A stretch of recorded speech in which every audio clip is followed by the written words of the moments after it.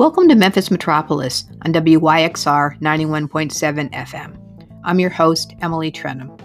Memphis Metropolis is all about our city as an urban place, including its neighborhoods, buildings, pathways, and parks, as well as the people who shape it. Join us each week as community leaders and commentators talk with me about our shared built environment.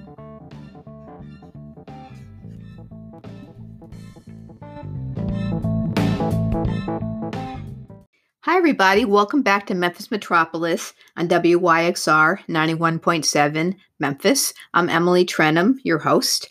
And today I've got two guests, Reginald Milton, who is Executive Director of South Memphis Alliance and a member of Shelby County Commission, and then Andy Kitzinger, who's the principal of Development Studio. And today we're going to be talking about a proposed tax increment financing district for South Memphis. So we're going to get in the weeds, but we're going to try to talk about everything and explain everything. So welcome, guys.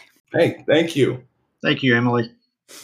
So Andy, you're the, kind of the subject matter expert here. And I was going to ask you to define tax increment financing, but now I think, why don't you explain as simply as possible what a TIF district is? We have a number of them here in Memphis, one in Binghamton, one in Uptown. Maybe we'll talk about those later, but what is a TIF district? Well, great. Really, a TIF district is tax increment financing. It's an acronym that's represents a community improvement tool that's used to redevelop underserved and underinvested neighborhoods. And so that tool is applied across districts, and it could be applied for individual projects. But in this case, we're applying it to an entire district neighborhoods. So it's a tool to help revitalize a neighborhood in this context, correct? Yes. And where does the money come from? So this is money that is newly generated, and it's based on attracting additional investment to the neighborhoods. So it is tax dollars that are newly created as a result of the redevelopment strategy. Okay. And so in other words, if you revitalize the project, property values go up, there's some additional taxes, and those can support the project. Am I getting that right? Yes, and they're simply redirected and invested into the neighborhood.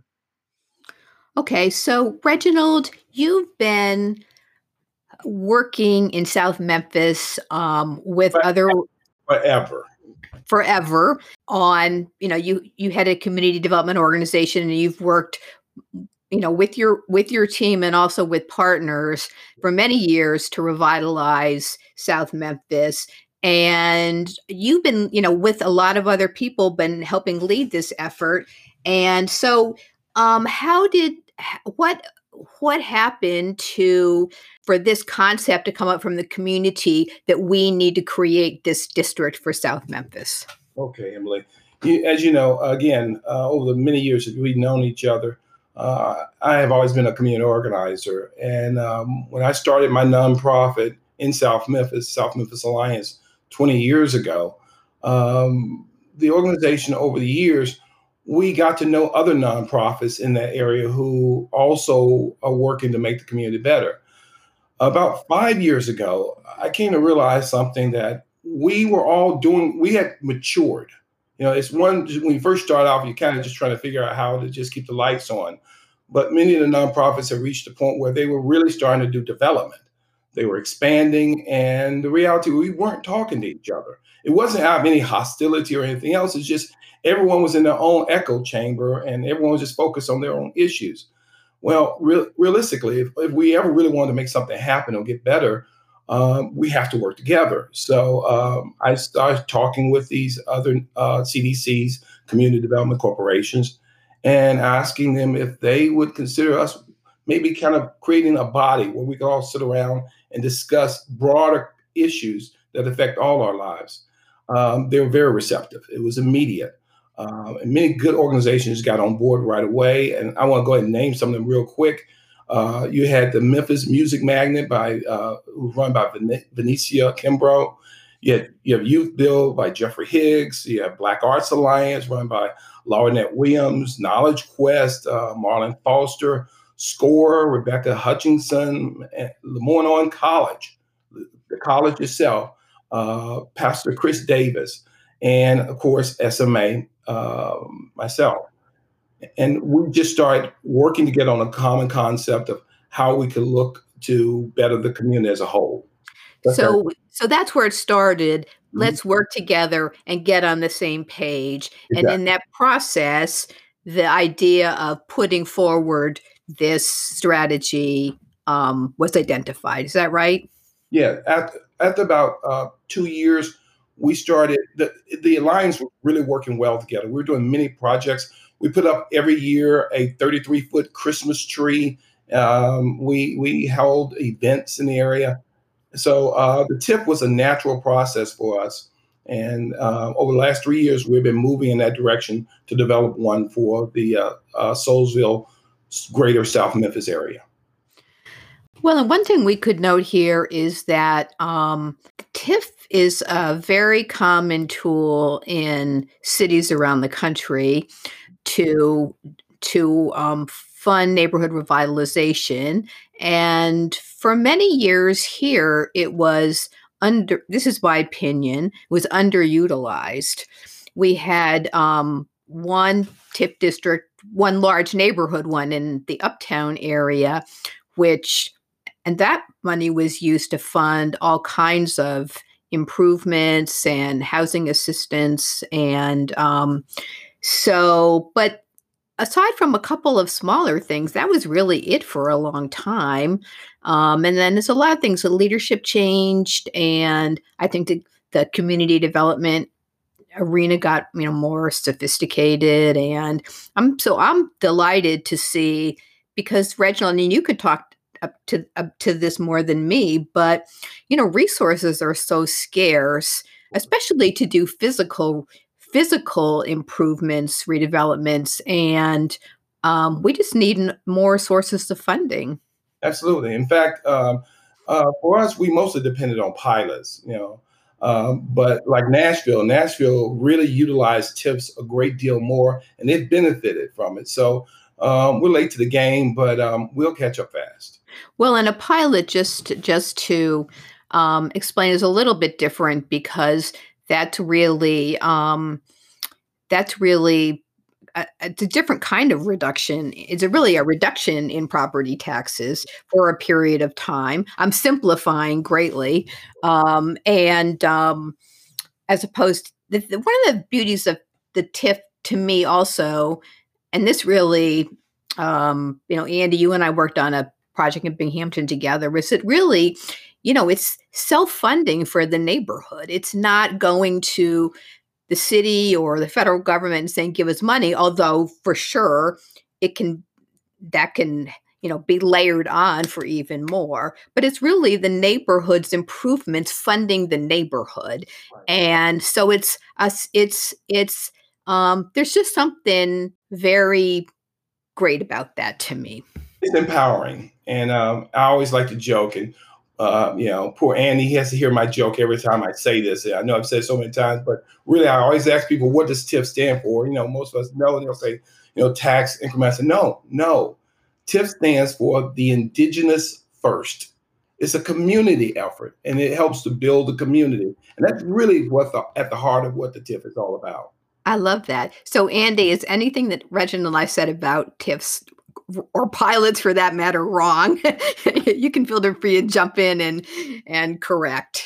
No, that was perfect. Pilots is actually an acronym as well, and a lot of people know about pilots or hear about them.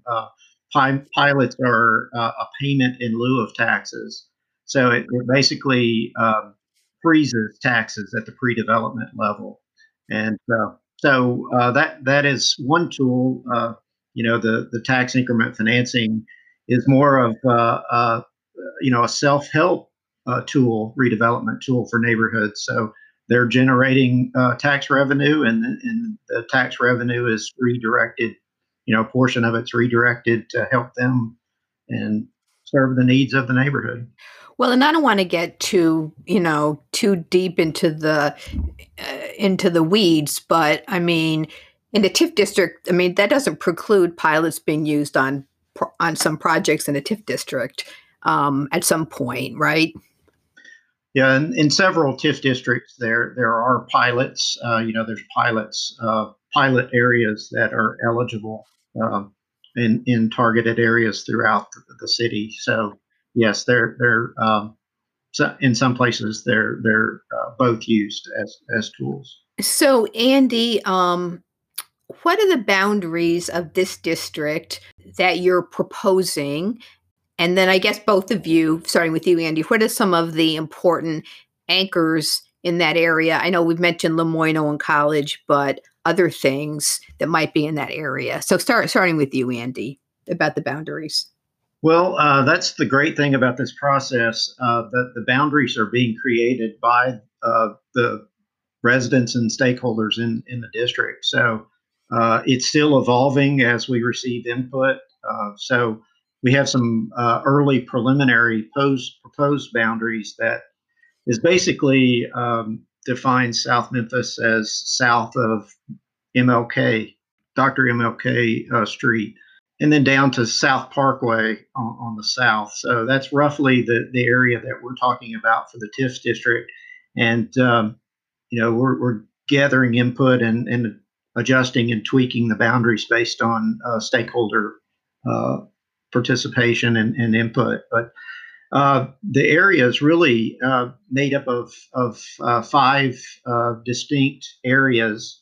It includes the South Main area of South Downtown. It also includes South City and the Peabody Vance neighborhood. It includes French Fort and down to the MLK Park area. It also includes this South Third Gaston Park area, as well as we mentioned previously, Soulsville and South Bellevue. So those are the main areas within the proposed TIF district. Okay, and then besides the college, what are some important anchors or institutions in that community? I mean, it's probably a lot of them, but I'm just thinking, sort of in terms of locating for people that might not be as familiar with the area. Yeah, definitely. Crump Boulevard is a key main street of the district. So it runs east-west. But south of Crump, there's the French Fort neighborhood, which a lot of people are familiar with the Marine Hospital.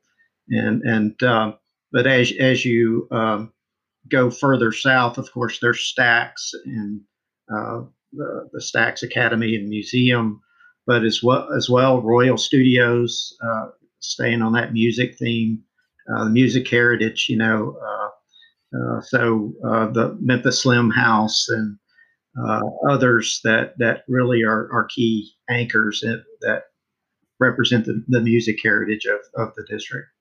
And in one of those communities, Emily, are community organizations, neighborhood groups that have existed for decades, who have been really committed to that area.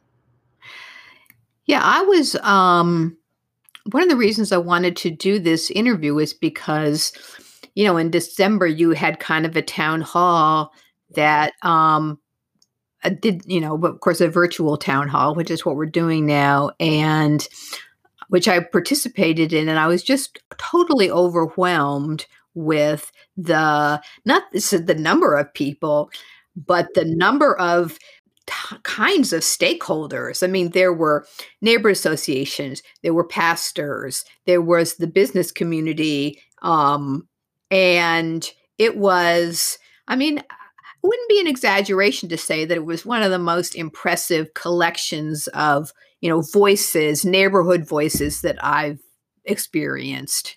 I agree with you 100%. It was extremely diverse. And exactly that's why when people ask, well, why have it taken so long to apply for this TIF? It takes years if you're doing a community-based TIF because we can't move forward unless we have the community say so. So we don't just draw an arbitrary line in the community and say, well, that's who we represent. We literally have to go into those neighborhoods, talk with the residents, talk to the pastors, talk to community organizations, and get their buy-in. And that takes time also in the building of trust. So, but over the years, we have put together, and I say this with all due humility, one doggone good team. I would agree with that. So if you're just joining us, you're listening to Memphis Metropolis on WYXR 91.7 FM, and I'm talking to Reginald Milton and Andy Kitzinger, and we're talking about a proposed tax increment financing district for South Memphis.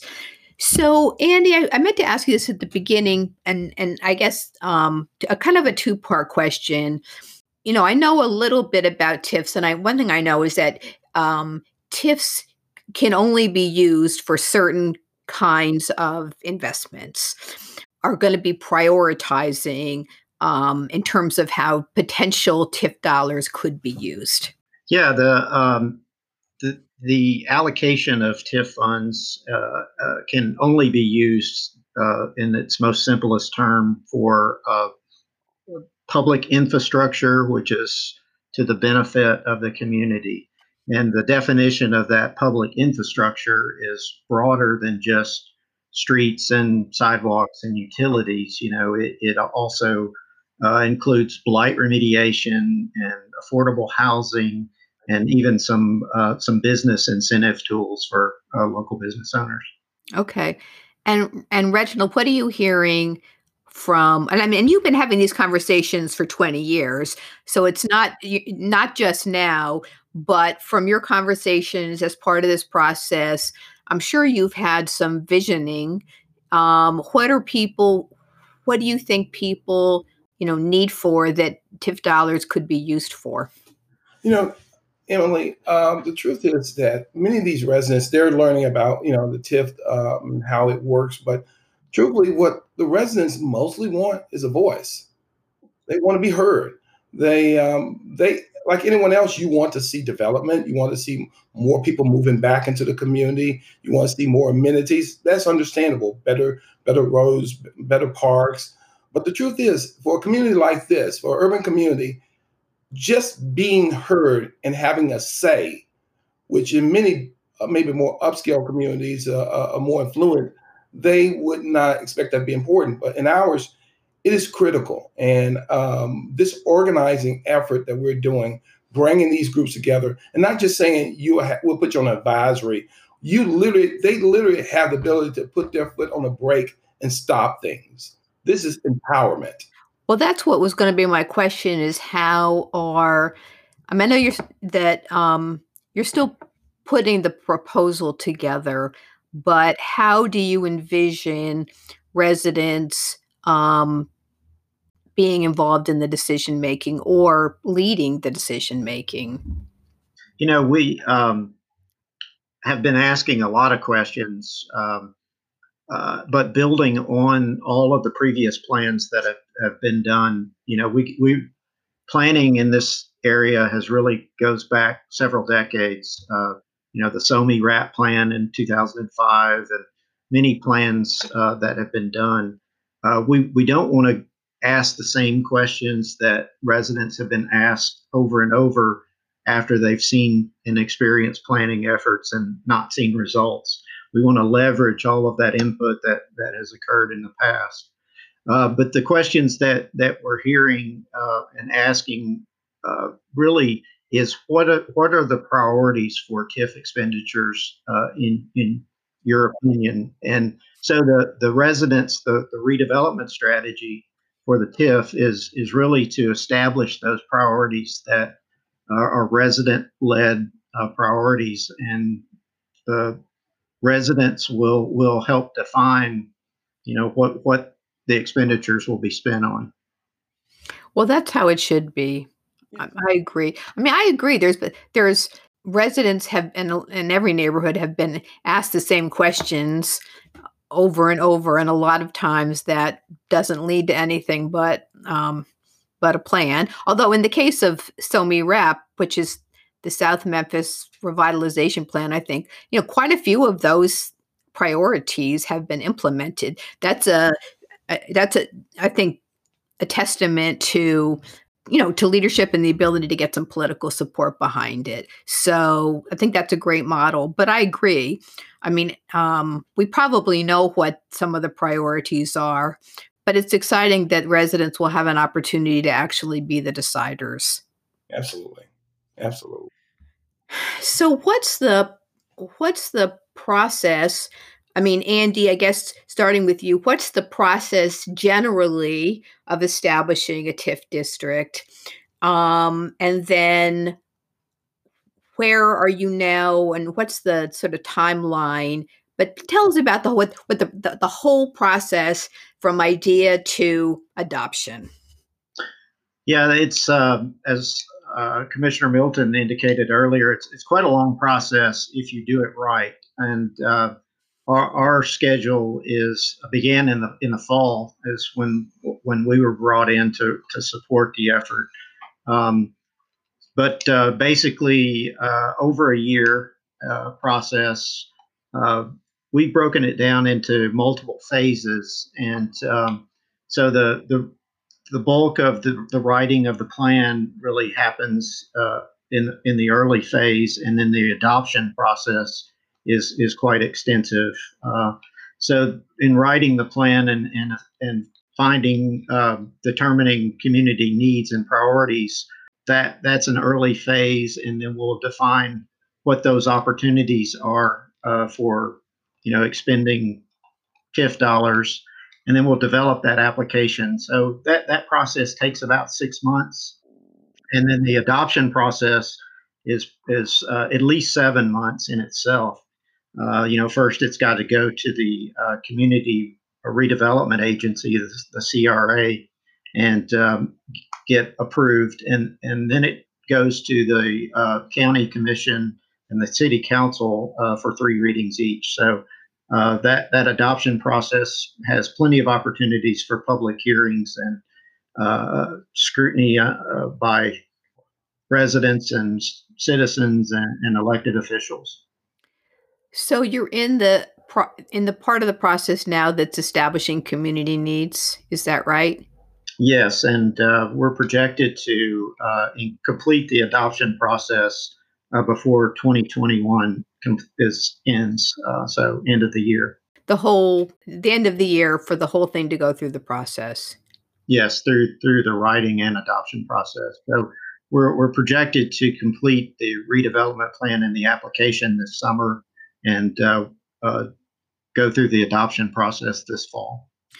Well, and I sort of remember this, but I should remember this, I guess. But does there have to be like a demonstration of? Does there have to be a documentation of what conditions are like now, and then a documentation that the neighborhood, these areas are in fact blighted to be eligible for this kind of structure? Yeah, for the Community Redevelopment Agency requirements for a TIF application, there are 2 criteria primarily: that there's a widespread existence of blight throughout the district, and then there's also needs to be a lack of affordable housing.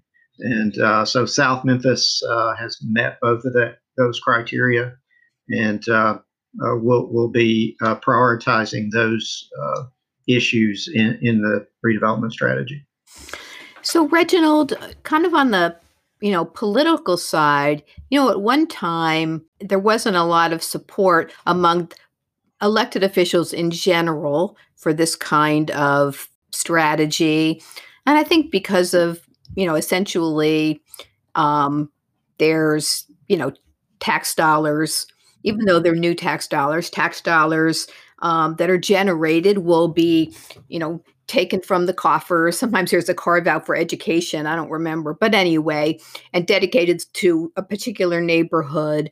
But it seems like in the case of Binghamton and maybe even some others, that there's more of an appetite for TIFs generally. What are your thoughts about that? Well, we've been meeting with some elected officials, and the response has been very positive. There is an understanding that the community has to be engaged as well, and this empowerment brings them to the table, and overall, it makes it stronger. If everyone's part of the team, it just makes the whole process easier. So I think, for the most part, speaking even from the county commission side, I can tell you quite clearly, they want to see this happen. They want to see community development occur. Yeah, I would say so. So, Andy, are you anticipating? I mean, it's always bumps in the road. Are you anticipating, fairly smooth sailing through that process, even though it's time consuming? I know you don't have a crystal ball. Redevelopment, targeted redevelopment strategies can occur everywhere within the municipality. That we need to prioritize and where those redevelopment strategies are targeted. And South Memphis is one of those areas that is a priority for the community and really should receive this targeted reinvestment. So, Reginald, are you hearing from? I mean, I know there's the organizations you mentioned. Knowledge Quest or Lemoyne College CDC are probably have projects they'd like to undertake. But do you anticipate greater interest from the private sector once this is set up to try to get more private sector investment as well as the nonprofit sector? Oh, absolutely. And part of my humor with Andy is the fact that I'm Pollyanna. I'm very optimistic all the time about these things. I see that when you're on the right trajectory, when you're doing these things and you really take your time to do it right, a lot of the problems that people normally have, they just go away. It's just because you're doing it the right way. And we're glad to have Andy and his team on because it was probably one of the best decisions we made. They have really made this process so easy. I know Andy's always worried, always concerned, but the truth is that I don't think we would be where we are if it wasn't for his good efforts in this process, and we truly thank him. The fact is, Emily, is that what makes this so good is that one of the biggest challenges for developers who want to come into specifically an urban community is that they don't want to start investing millions of dollars, then all of a sudden hear a bunch of community residents with pitchforks and torches screaming, "We don't want you here." But the reality, these are not nefarious people. They're just not in the community organizing business. So they may talk with a couple of people, think they've met with the right people, and then find out they haven't. What we're offering is a plug. Yep. Where you can just plug into the community and then instantly be able to have that connection and the buy-in. And what makes this so good, wonderful, is that this board is mostly made up of CDCs, community development corporations, and we're really a conduit. We're partially development, and we're also partially community organizing. So we offer that from both ends. So the community gets to understand what's happening because we can translate that in the way they want to hear. And forgive me, I'm getting over my allergies. It's this time of year. And the business community can be confident that they've done their due diligence. So it works perfectly. That's why this model, SNDD, is such an effective tool that we think it's going to be duplicated by other areas throughout the county. So SNDD is the Soulsville Neighborhoods Development District, and that's the nonprofit entity that is spearheading this, correct? Right. Soulsville USA Neighborhoods Development District. Yes. Well, and I will, for people that listen to this on a podcast, there's show notes, and I'll post the link to that in the show notes if people want to get additional information. But Reginald, you're right. I mean, to me, if the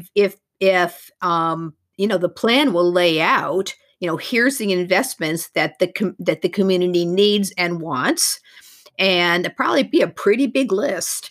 And so developers can plug in, and then, the Memphis 3.0 comprehensive plan, which has, the anchors identified, that's an additional way for, private sector developers to say, okay, we want to do this. Here's where it makes sense. And there'll be, incentives available for me or community support. I agree with you. It's for developers that really want to, do well by doing good. A TIF is a great tool. A TIF plan is a great way to, a great tool to have at their disposal. Yeah, and really establishing a criteria for what the community wants helps developers. It really answers a lot of questions that developers have. And if their proposed projects meet the criteria of the community, then that's a project that's worth incentivizing. Well, and once it's adopted, if developers go to the Community Redevelopment Agency board to get funds, I mean, that's question number one. How does this project align with the community adopted TIF plan? And if it doesn't, hopefully you're shown the door, right? And this effort is really working to take that another step and to implement community benefit agreement requirements. So when an application is advanced, then how does it benefit the community? And so that process is thoughtful and upfront of a community benefit agreement between an investment and the neighborhoods. That sounds like another great subject for a future Memphis Metropolis. Community benefits agreements. Something else that needs to be defined at a later date, but I'm in favor of that. Well, this has been great. I'm so excited about this project that's finally happening. And so thanks. I've been talking to Annie Kitzinger, who's principal of Development Studio, and Reginald Milton from South Memphis Alliance and the Shelby County Commission. We've been talking about a proposed tax increment financing district for South Memphis. So thank you both so much for coming on to Memphis Metropolis. Our pleasure. Thank you, Emily. You're listening to Memphis Metropolis on WYXR 91.7 FM. Have you checked out any of WYXR's other shows? You can see the whole program guide on our website at wyxr.org. And while you're there, please consider making a donation. We're a brand new station lifting up everything Memphis, and we need your support. But don't go away. Stay tuned for the rest of the show.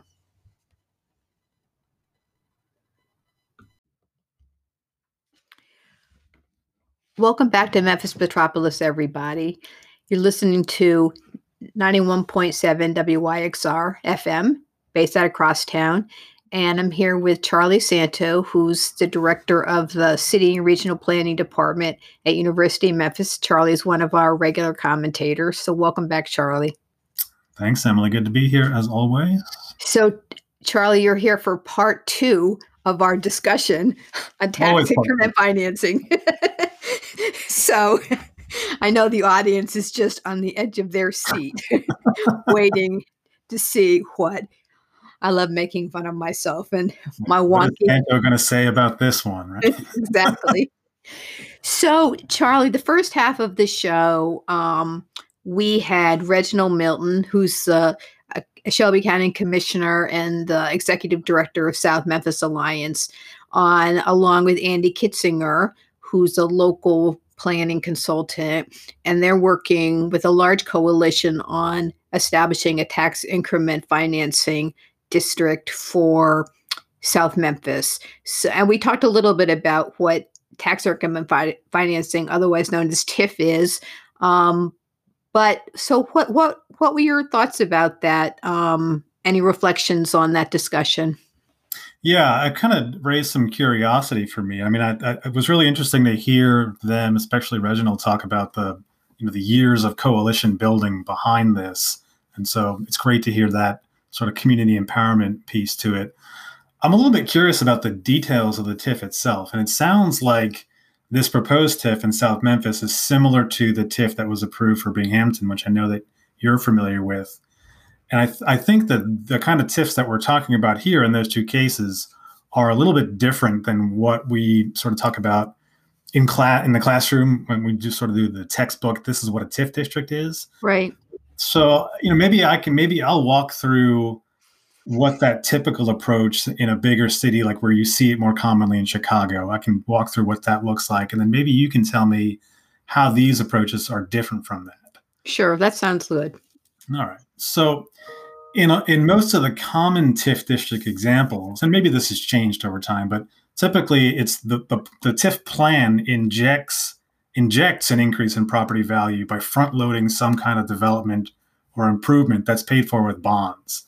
And then they pay for that improvement with that increase in tax revenue. So, maybe it's a big downtown mega redevelopment plan where they're going to build a new baseball stadium and entertainment district.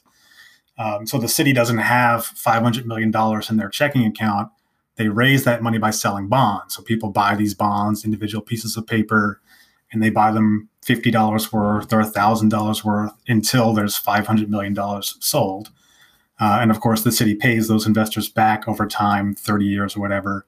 That's the debt service. That's what the increase in tax revenue repays. So in that case, you're drawing a boundary around a geography. And within that boundary, there's an existing property tax base. Say there's $1 million in taxable property to start with.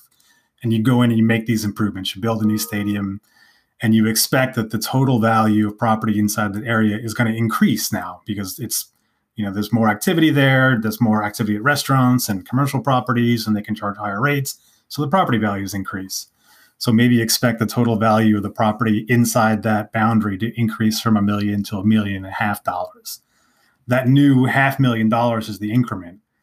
So the property tax revenue associated with the base, the first $1 million, still goes to the city's main budget, the general fund, but the property tax revenue associated with the increment, that new $500,000, stays within the geographic boundary, and in the typical case goes to repay those bonds.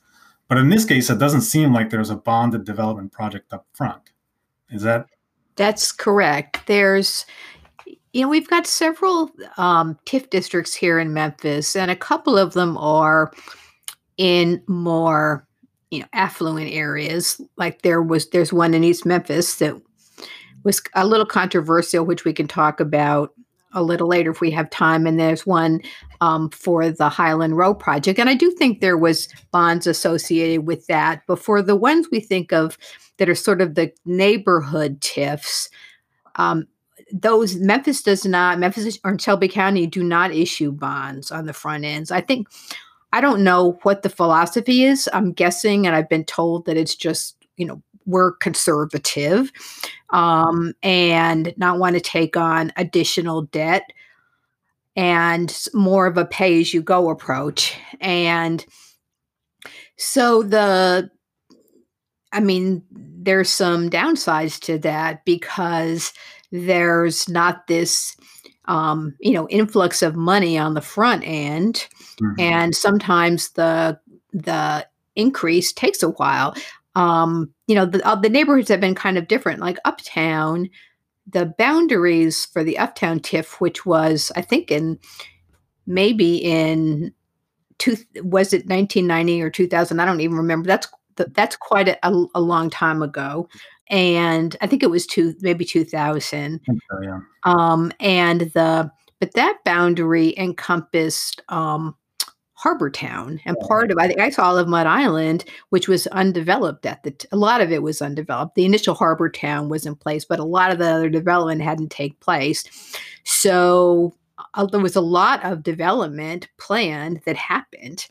And so, of course, the property taxes on vacant land, and then you put a $300,000 house on that. That's a pretty good increment. Yeah, and you're kind of guaranteeing the increment there. You're guaranteeing the increment, and so the Uptown TIF generated a lot of revenues, which did go into the sort of traditional things we think of for TIF investments. Streetscape improvements, paving, sidewalks, decorative light fixtures, acquiring and preparing land. And so even though bonds were issued, a lot of that, there was money pretty early on in the process to pay for some of that things before the development in Uptown happened.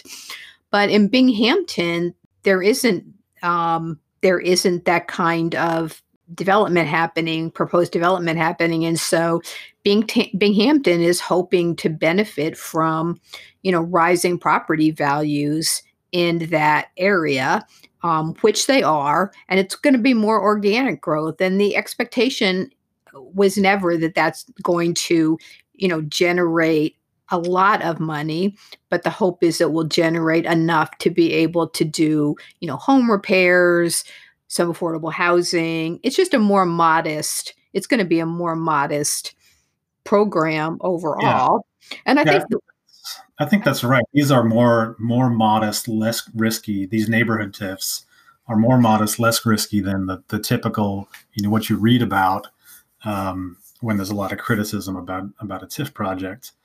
And I didn't ask Andy and Reginald about this, but the boundaries as they have drawn them, that's a pretty good, that's bigger than Binghamton, significantly bigger in terms of the number of parcels. And it includes some of that South Main area.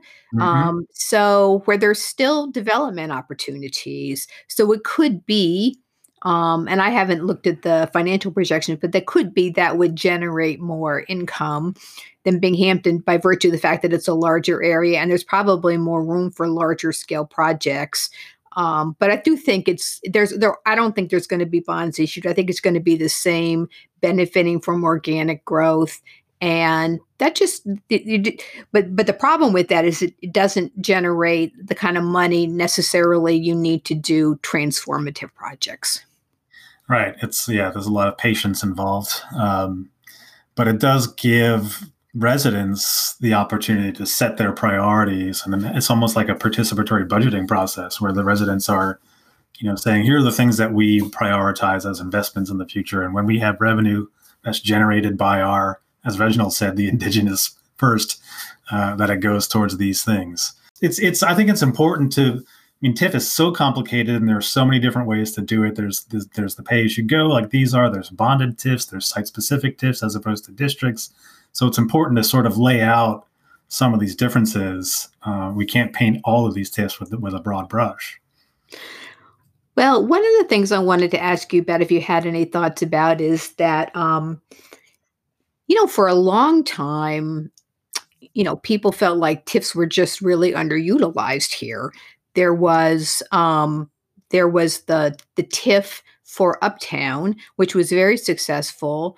But I remember when the TIF for Highland Row which is more of a project specific.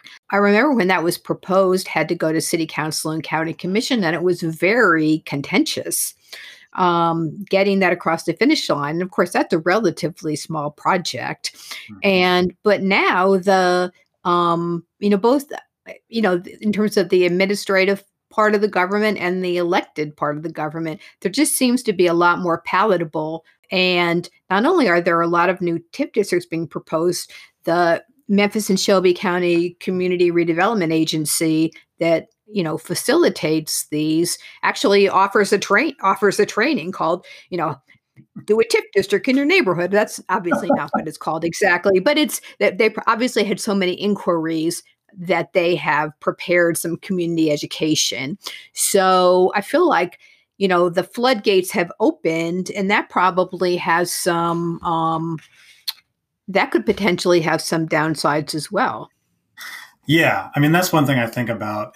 And, we're new at this in Memphis. We don't have Chicago's got 143 TIF districts. We're a long way from that. But I think there are some long-term sort of warnings or things to think about when you're dealing with TIF districts, and the possibility of becoming overly reliant on them. So, if you think about how cities function financially, there's a budget. It's like a household budget, right? So you've got expenses and you've got incomes. And the income for a city is complicated, but the most important source generally is the local property tax. And that comes from residents and businesses, and you paying taxes on your house, and owners of the office building paying taxes on their office building. And that revenue from taxes pays for the expenses, schools, maintaining our roads, amenities like parks. And obviously, I mean, it's it's controversial. It makes sense that it's controversial when you start to mess around with that income source. Because when you mess around with that main income source, you put the city's checkbook at risk. And there's different ways that we do that with incentives. There's pilots, there's TIFs, there's other things. And those are, they have different ways of tinkering with that revenue source. The pilot, I think, is the less benevolent tool. In the case of the pilot, the payment in lieu of taxes is the developer saying, I want to build this warehouse, but that's going to require me to make improvements on the property, and that'll cost me tax money. And, can I just not pay the taxes because you guys need the jobs? The TIF is not the same. People are still paying that property tax. It's just not all going into the same pot anymore. You're drawing those boundaries. And as things improve in that area, the increased revenue from that improvement stays in that area. So it's not going into the general checking account anymore. That goes into the special fund. And so one of the general criticisms of a TIF is that a TIF will often capture revenues that would have been generated through normal appreciation of property values. Right? If you're putting a TIF district in a place where values were going to appreciate anyway and go into the general coffers, now you're diverting that from the general coffers into this narrower geography. And so that's kind of an overcapture of revenues that is taking money away from the city, citywide. And when you start carving off property tax that would go to schools to benefit the population citywide, then it gets a little sketchy. Well, though the point you made a second ago, I understand that about, property taxes that were going to go up anyway. But let's just talk about Binghamton for a second. Like Binghamton, property taxes are rising, and there are people that are being displaced. And there's more people that are threatened with displacement as property taxes go up. So what's wrong with capturing some of those increases for a period of time to help preserve the neighborhood and preserve, the ability of people that live there now to stay there? Yeah. And, there's noble goals behind these two particular TIFs, Binghamton and South Memphis. You're trying to use this as a tool to eliminate blight or to spur improvements in areas that have seen less than others. We know that there is some unevenness, which means that we're trying to remedy inequality, and that's important. This unevenness between rich areas and poor areas in a city is bad. And in this case, the TIF is being considered as a way to address that, which is nice, because normally when we talk about incentives related to taxes, in a lot of cases, they're just obviously inequitable with the benefits flowing to a small few. And in this case, we're not talking about a tax break for new apartment buildings near downtown or a shiny building like Crosstown Concourse. Right? We're talking about trying to spur some activity in areas that have been underserved and disinvested, and really that have been paying for sprawl in the city growing too big to deliver its services efficiently, kind of essentially subsidizing their own decline. So this is a way to try to capture that. But when you think about, you're kind of talking about, well, property values are going up and areas maybe are starting to gentrify. And I think that's probably true. And you see that in Binghamton. And so that's why they're doing things like the TIF district and the community land trust to preserve housing affordability.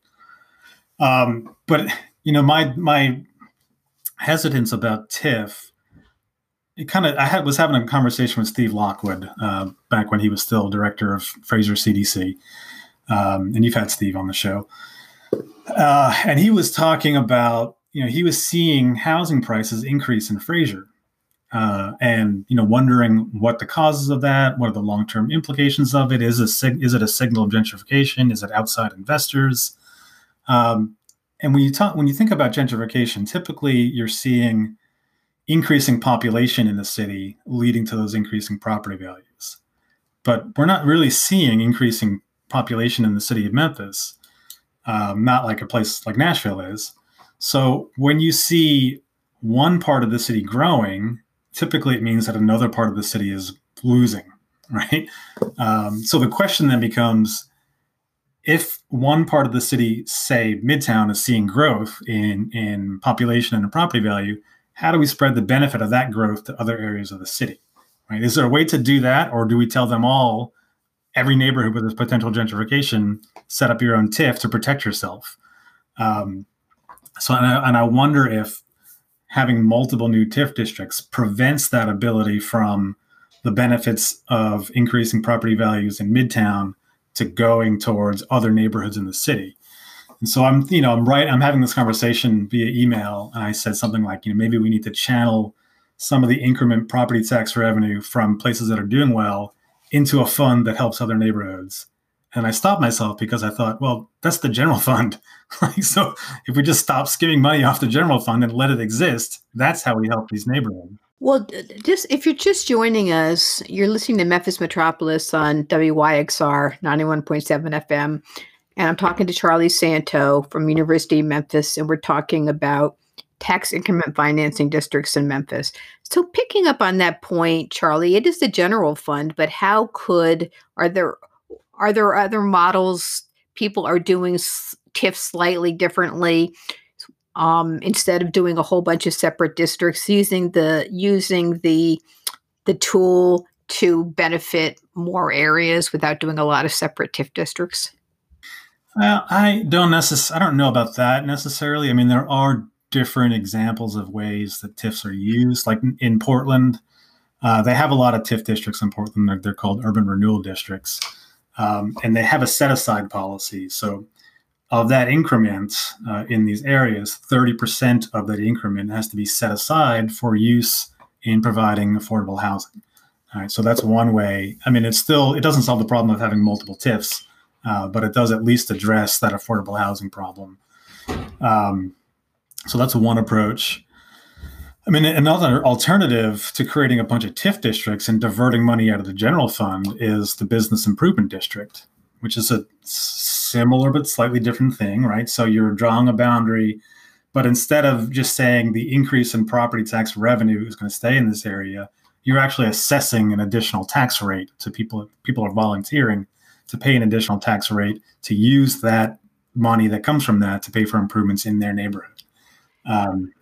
I like that model. I just feel like it's a hard sell because people aren't accustomed to it outside of downtown. I've heard it talked about at the University District, and I think other cities where you've got a lot of these kind of districts where they've got their own equivalent of the Blue Suede Brigade, and they've got special garbage cans and extra security. I mean, in a city like New York or Chicago, there's the understanding the government can't provide all of those. So we're all going to chip in a little bit and help pay for that, or even some more streetscape improvements, things that a TIF would pay for. But I feel like that's just not going to be on the radar screen. Well, especially now during the pandemic. But I think it's a good model. I'm not sure we're where we need to be yet. I'm not sure people are as on board with that yet as they would need to be. That's a problem with a lot of my solutions. Same here, believe me. So, Charlie, I want to ask you something. And we talked about this a little earlier. I guess it's a little bit of a provocative question, but the TIF is really designed to, it's a neighborhood revitalization tool to eradicate blight, to improve living conditions for people living in the neighborhood. And there is one in East Memphis, kind of in that, Poplar White Station area that was, requested by one or two East Memphis developers. And, it was ultimately approved. It was controversial because it's not really how the tool was designed to be used. And also it's, that's some of the highest, property values already in the city. And, those developers are, the owners and developers are a very high priced property. But having said that, from a purely numbers perspective, sometimes I wonder what's wrong with that. Like several years ago, John Paul Schaefer and I did a small project for some developers out in East Memphis. kind of based on the old Memphis program. And it was really looking at that area right around Clark Tower. There's those two, Clark Tower and the iBank building. And then there's, lots of restaurants, there's shops, there's a ton of commercial activity. But it's, people, I'm not saying people don't walk, but it looked like a kind of situation where, as expensive as the rents are there, with some improvement, walkways, plantings, making it easier to walk to places, picnic tables you could squeeze even more out. And I think that was their thinking. We just did some conceptual work for them about it. But I think that's some of the kinds of things that these developers want to are planning to use the TIF funds for. So if property values go up and a portion of those ultimately, go to the project, but more money goes into the city coffers, what's wrong with that? Well, so the East Memphis Poplar Corridor TIF is the one that I think is, when I'm talking about TIFs, having these potential downsides, I'm not really talking about the Binghamton and South Memphis TIF, but it's things more like this Poplar Corridor TIF. Because, the money's not going into the general coffers. As property values increase over there because they make it more walkable or whatever, that money's staying there, right? And property values are increasing over there anyway. It's one of the most affluent business districts in the city. And so for them to make the benefits of that insular to just that corridor, that's why South Memphis needs a TIF. Because we're skimming money out of the general coffers that would go to benefit the rest of the city to kind of lock in the benefits that already exist in a place like that. And so I think that is an example that is right for a business improvement district instead of a TIF. Well, you're probably right, actually, now that I think about it. But just to sort of exhaust the point, and I'm not defending this TIF at all. I'm just I was just thinking it through. And I mean, could you have the scenario where, only a portion of the increment goes to and I don't know how that TIF is designed. Like a portion of the increment goes to pay off that debt, a portion stays with the city, or it's 10 years instead of 20 years, or could there be scenarios where it had more of a public benefit? Yeah, then you're getting creative, and it's not just the basic TIF, right? You're thinking things. Now you're starting to take steps like the Portland example, where they're carving out 30% of that increment goes to affordable housing, right? So yeah, now it's thinking like it's back to that original thought of, could we take the benefits that are happening in areas that are improving and TIF those into areas that are not? Okay. So do we do that, or is that the general fund? Okay. So, I feel like the only problem with this discussion is there hasn't been enough jargon. So I want to wrap up with introducing some more jargon.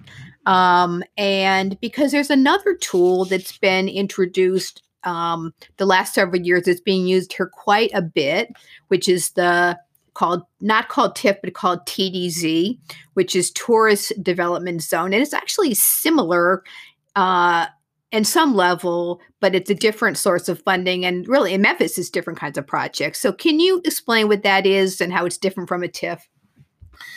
Yeah, I think the basic difference is that it's sales tax revenue being siphoned instead of property tax revenue, right? And so you see this around the Fairgrounds redevelopment project.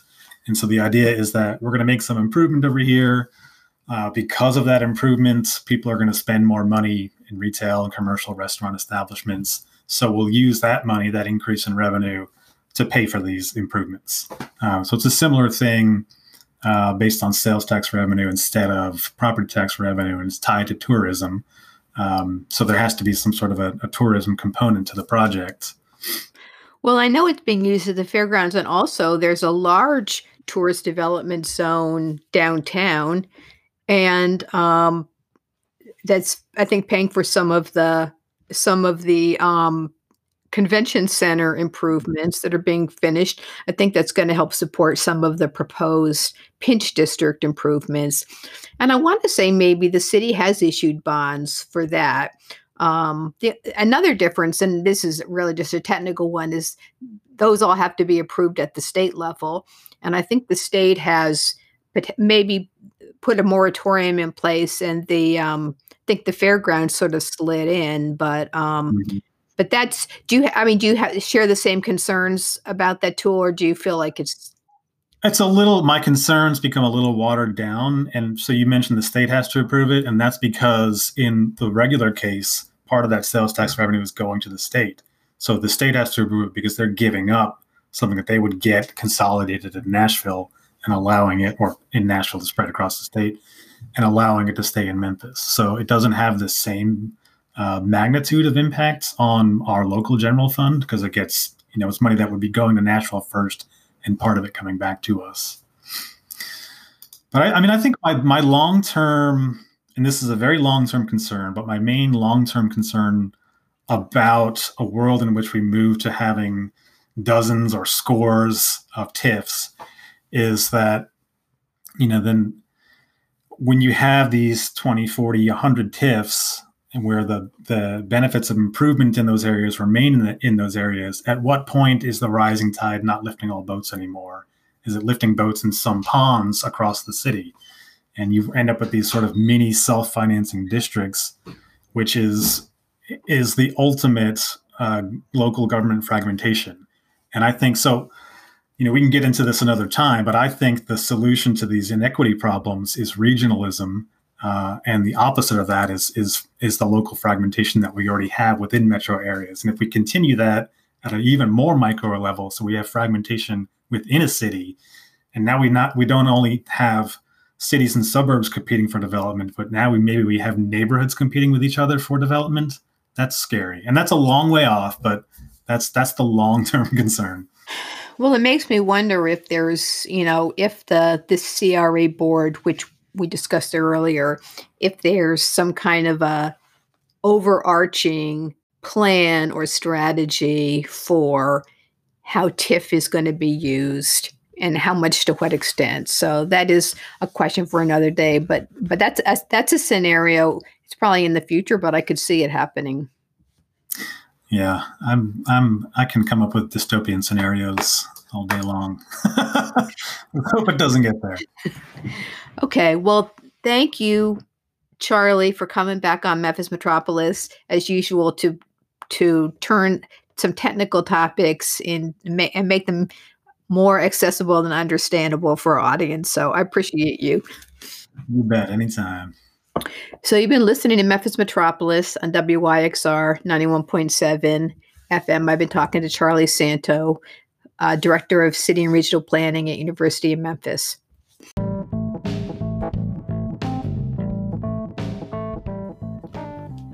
You've been listening to Memphis Metropolis on WYXR 91.7 FM. I'm Emily Trenum. Memphis Metropolis airs every Monday at 1, so please tune in again next week. You can listen to past programs on our program page at wyxr.org or on memphismetropolis.com. You can also follow us and send feedback on social media. Now, stay tuned for Memphis Undercover with Nancy.